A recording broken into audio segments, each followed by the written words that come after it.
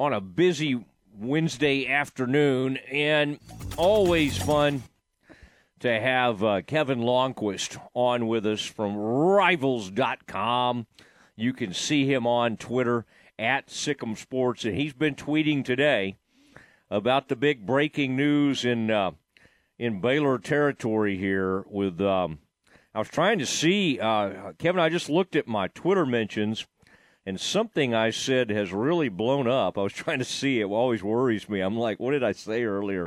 But I think all the Baylor people, Kevin, are interested in this Kyron Drones decision to enter the transfer portal.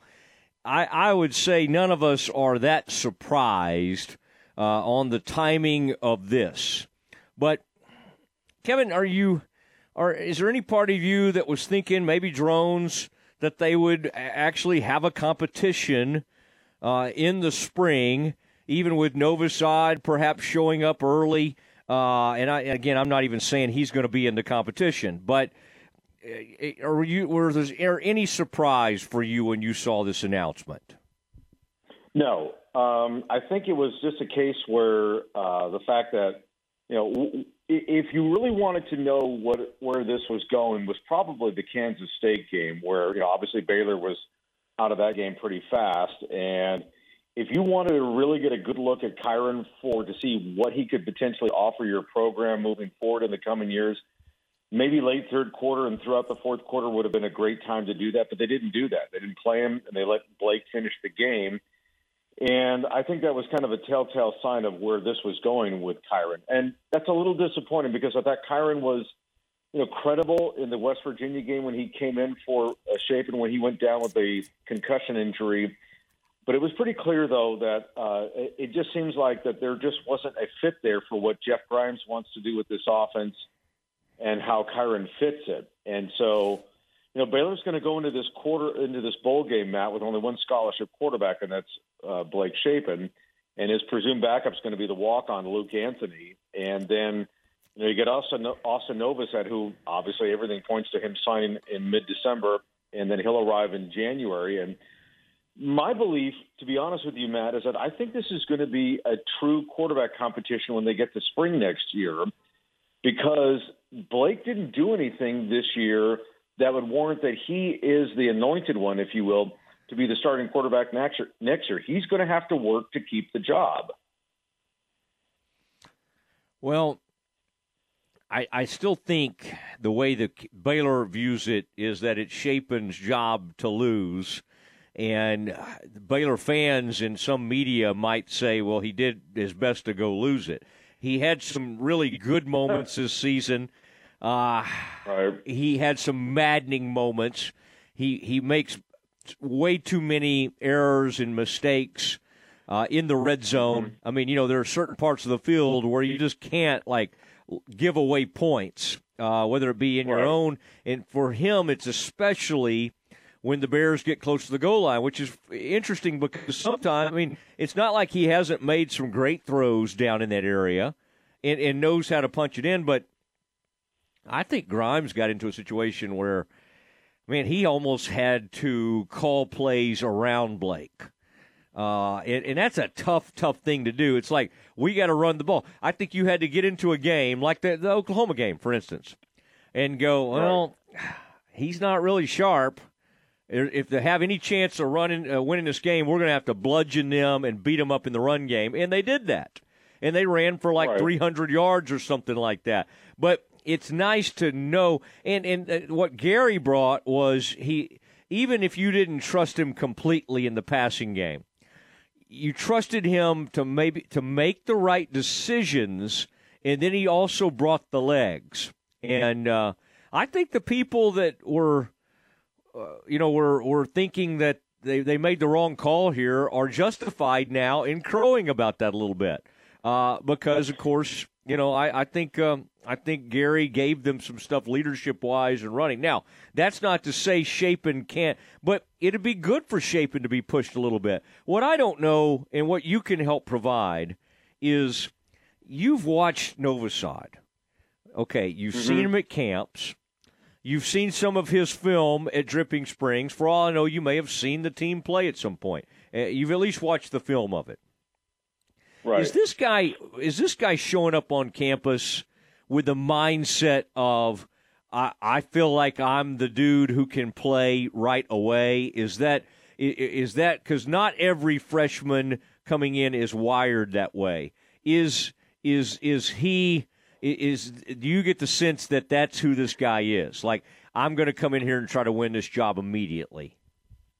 I think he's the kind of guy that can walk into this situation, Matt, in January when he arrives and think, I've got a shot to win it, because of the fact of the things that you just mentioned where Blake failed in the red zone so many times. Whether or not some of those mistakes were his or somebody else's or whatever, it was just the way the play unfolded, that sort of thing.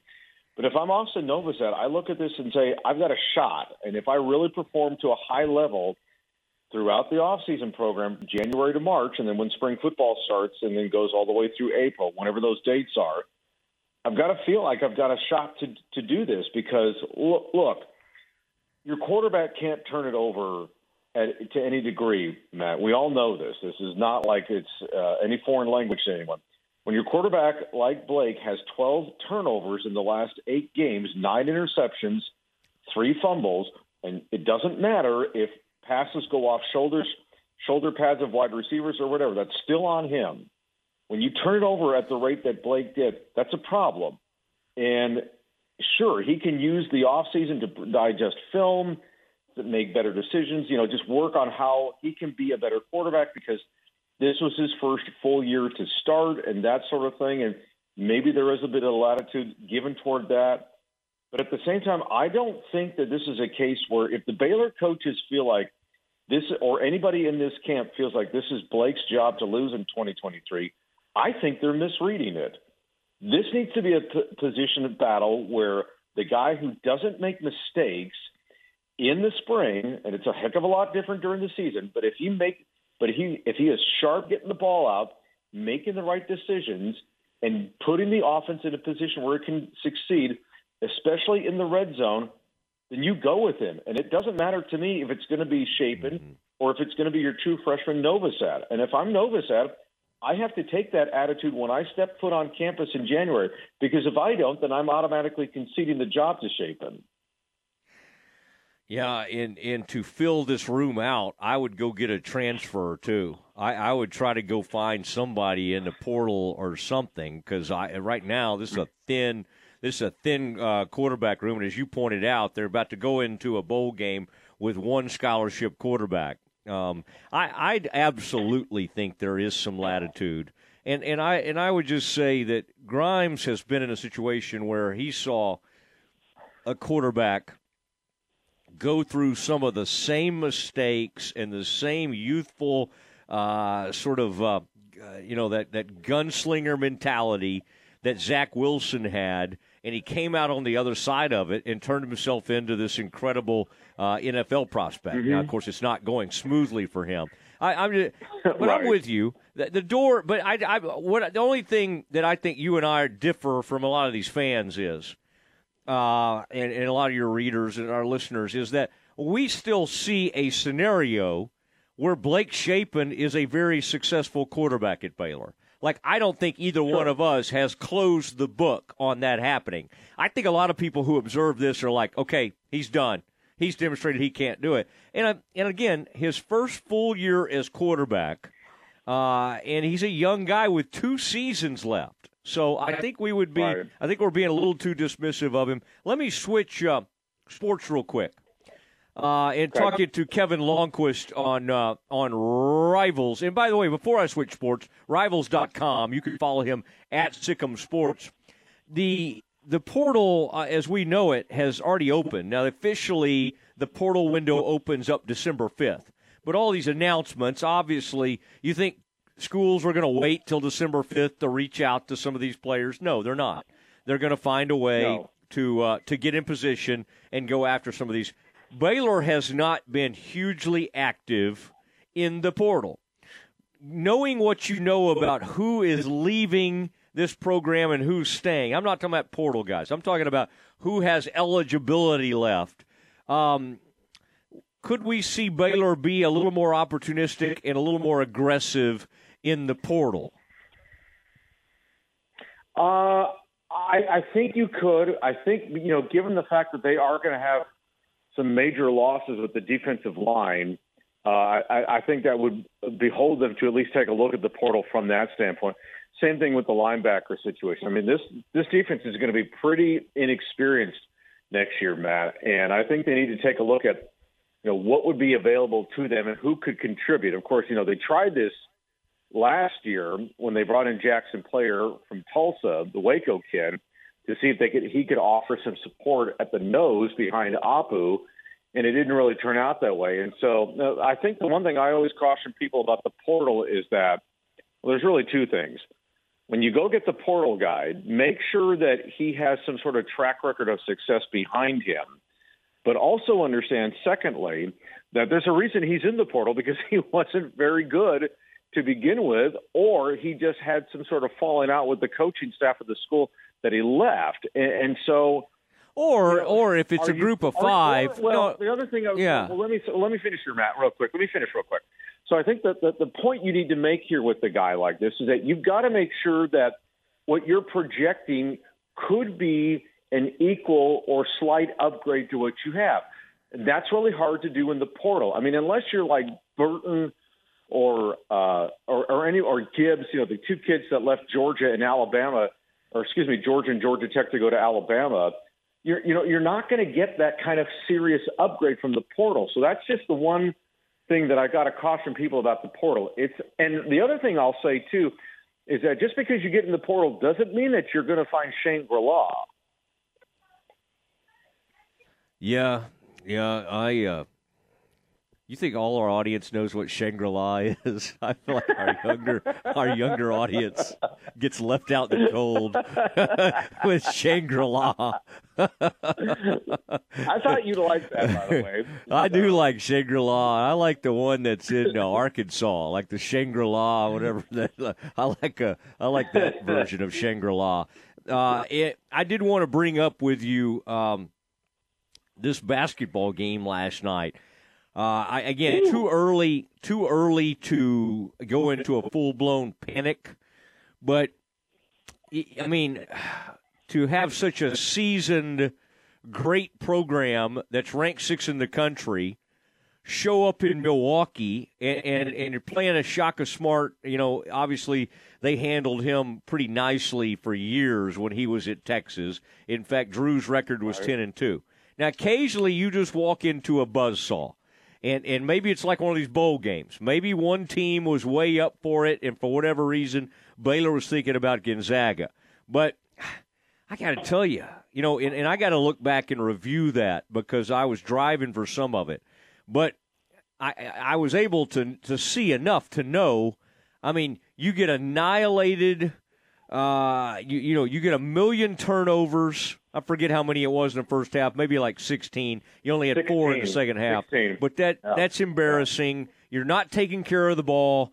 You're giving up huge amount of second chance points, and then you're not defending, and you're giving up 3. More than the lack of offensive production, what scares me is this looks like a leaky, bad defensive team right now. And that has not been the case in recent years with Scott Drew teams. Yeah, that's the thing that scares you. I mean, look at it this way, Matt. I mean, you had 2 segments of that game last night where Marquette had 15 consecutive made shots, 9 in the first half on that opening run that pretty much put the game out of reach. And then they opened up the second half with 6 consecutive made shots. And that's really hard to do, by the way, for that many possessions to knock those down in succession. And it's just a matter of challenging. It's a matter of effort. It's a matter of making your switches and communicating with each other on the floor. And that just didn't happen last night. And then the other thing I will say to you beyond the defensive issues is the fact that this team, we have some really serious issues in the block with them. I mean, you're not getting anything from Flo Thamba. I mean, look, that's what Flo is. If you could ever get consistently 6 and 8 or 7 and 9 out of Flo, you would love it. But that's not who he is. he had that stretch last year after JTT went down, and that's where we thought maybe he had turned a corner, but we're kind of back to where we are with him. And then you have Jalen Bridges, the West Virginia transfer, who comes in, performs pretty well against the cupcake teams, if you will, but he hasn't really performed in the games that have been where stand-up moments. Had 2 points in the 2 games between Virginia and UCLA out in Las Vegas last week. Had 8, by the way, points yesterday against Marquette. And they've got to get something from the front court, Matt, because if they don't, and you're asking for Keontae George, L.J. Cryer, and Adam Flagler to try and carry the team night in and night out, which you can because if you have guards that score. But if you're looking for a balanced approach, Baylor's not getting it right now, and they're becoming easier and easier to defend. And those shots are going to be harder for those guys to get if nobody respects Baylor in the block. Yeah. Well, but you got to defend before you do anything else, and those were just wide open threes after threes. And I was looking it up while you were giving that really nice answer, and just a reminder that a guy, generally Baylor does not have good players leave this program. I mean, Al Friedman was a pretty good player, went to NC State, but I mean, for the most part, they don't have good players leave. Matt Meyer was kind of a different case, and Meyer's not exactly lighting it up at Illinois, but you know who is? You know who's been great for Illinois? Is that guy Dane Donja. And when you were just describing what Baylor's missing in the front court, it's that guy. Yeah.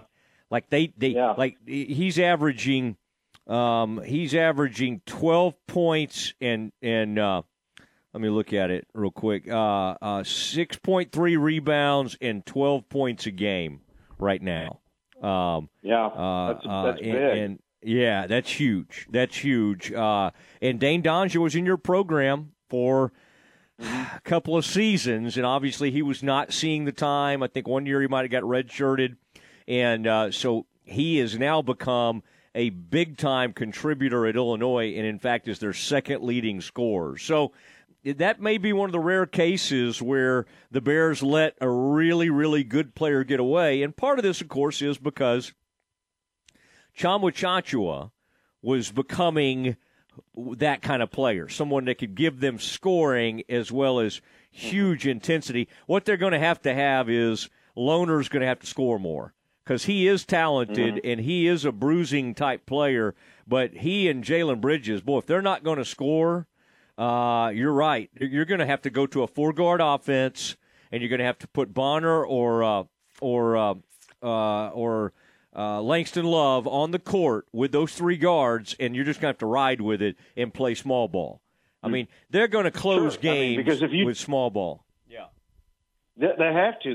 Because at this point, you can't feel like you're going to have anything inside, not only so much from a scoring perspective, Matt, but also guys that can protect the rim, and that's just not what they're getting. Sure, last night Marquette had wide open threes that you and I could have knocked down, which would have been really scary had that happened. But at the same time, but if guys are driving to the rim and you don't have enforcers in there that are going to just say none shall pass in this respect, then you become so much easy. Then you become a team that becomes exposed. And to your point earlier about if they were looking ahead to Gonzaga, if that really is a thing, then shame on them, because that game is 3 days away from the tip-off of last night. They're not playing till Friday in Sioux Falls. And here's the other thing. If they're like this in the block, what is Drew Timme capable of doing for Gonzaga against them in the front court Friday night? That's the thing that concerns me, because if you can't defend, and they've already had issues with that, but if you can't defend and if you really can't push Drew Timme out of there, he could get 25 to 30 on them, and they've got to find a way to make sure that they keep Gonzaga on the arc or off the or out of the lane to some extent to give themselves a shot on Friday. Yeah, well, they embarrassed Drew Timme 2 years ago in the national title game, and so if you don't think he's showing up looking for some redemption, you don't know basketball. And he'll have that for sure. And he'll have that Fu Manchu. He'll have that really good-looking mustache, and he'll be ready to go. I could see you in a Fu Manchu. That'd be a great look for you. Yeah, that wouldn't go over very well in the household. That would have been if I tried that would have been, what are you doing? and then that would have been over after that. I think she'd love it. Okay, Kevin, all our best. We appreciate you and look forward to talking to you soon. Absolutely, Matt. Take care. Kevin Lonnquist, our recruiting expert, in a lot of ways, from Rivals.com, joining the Matt Mosley Show.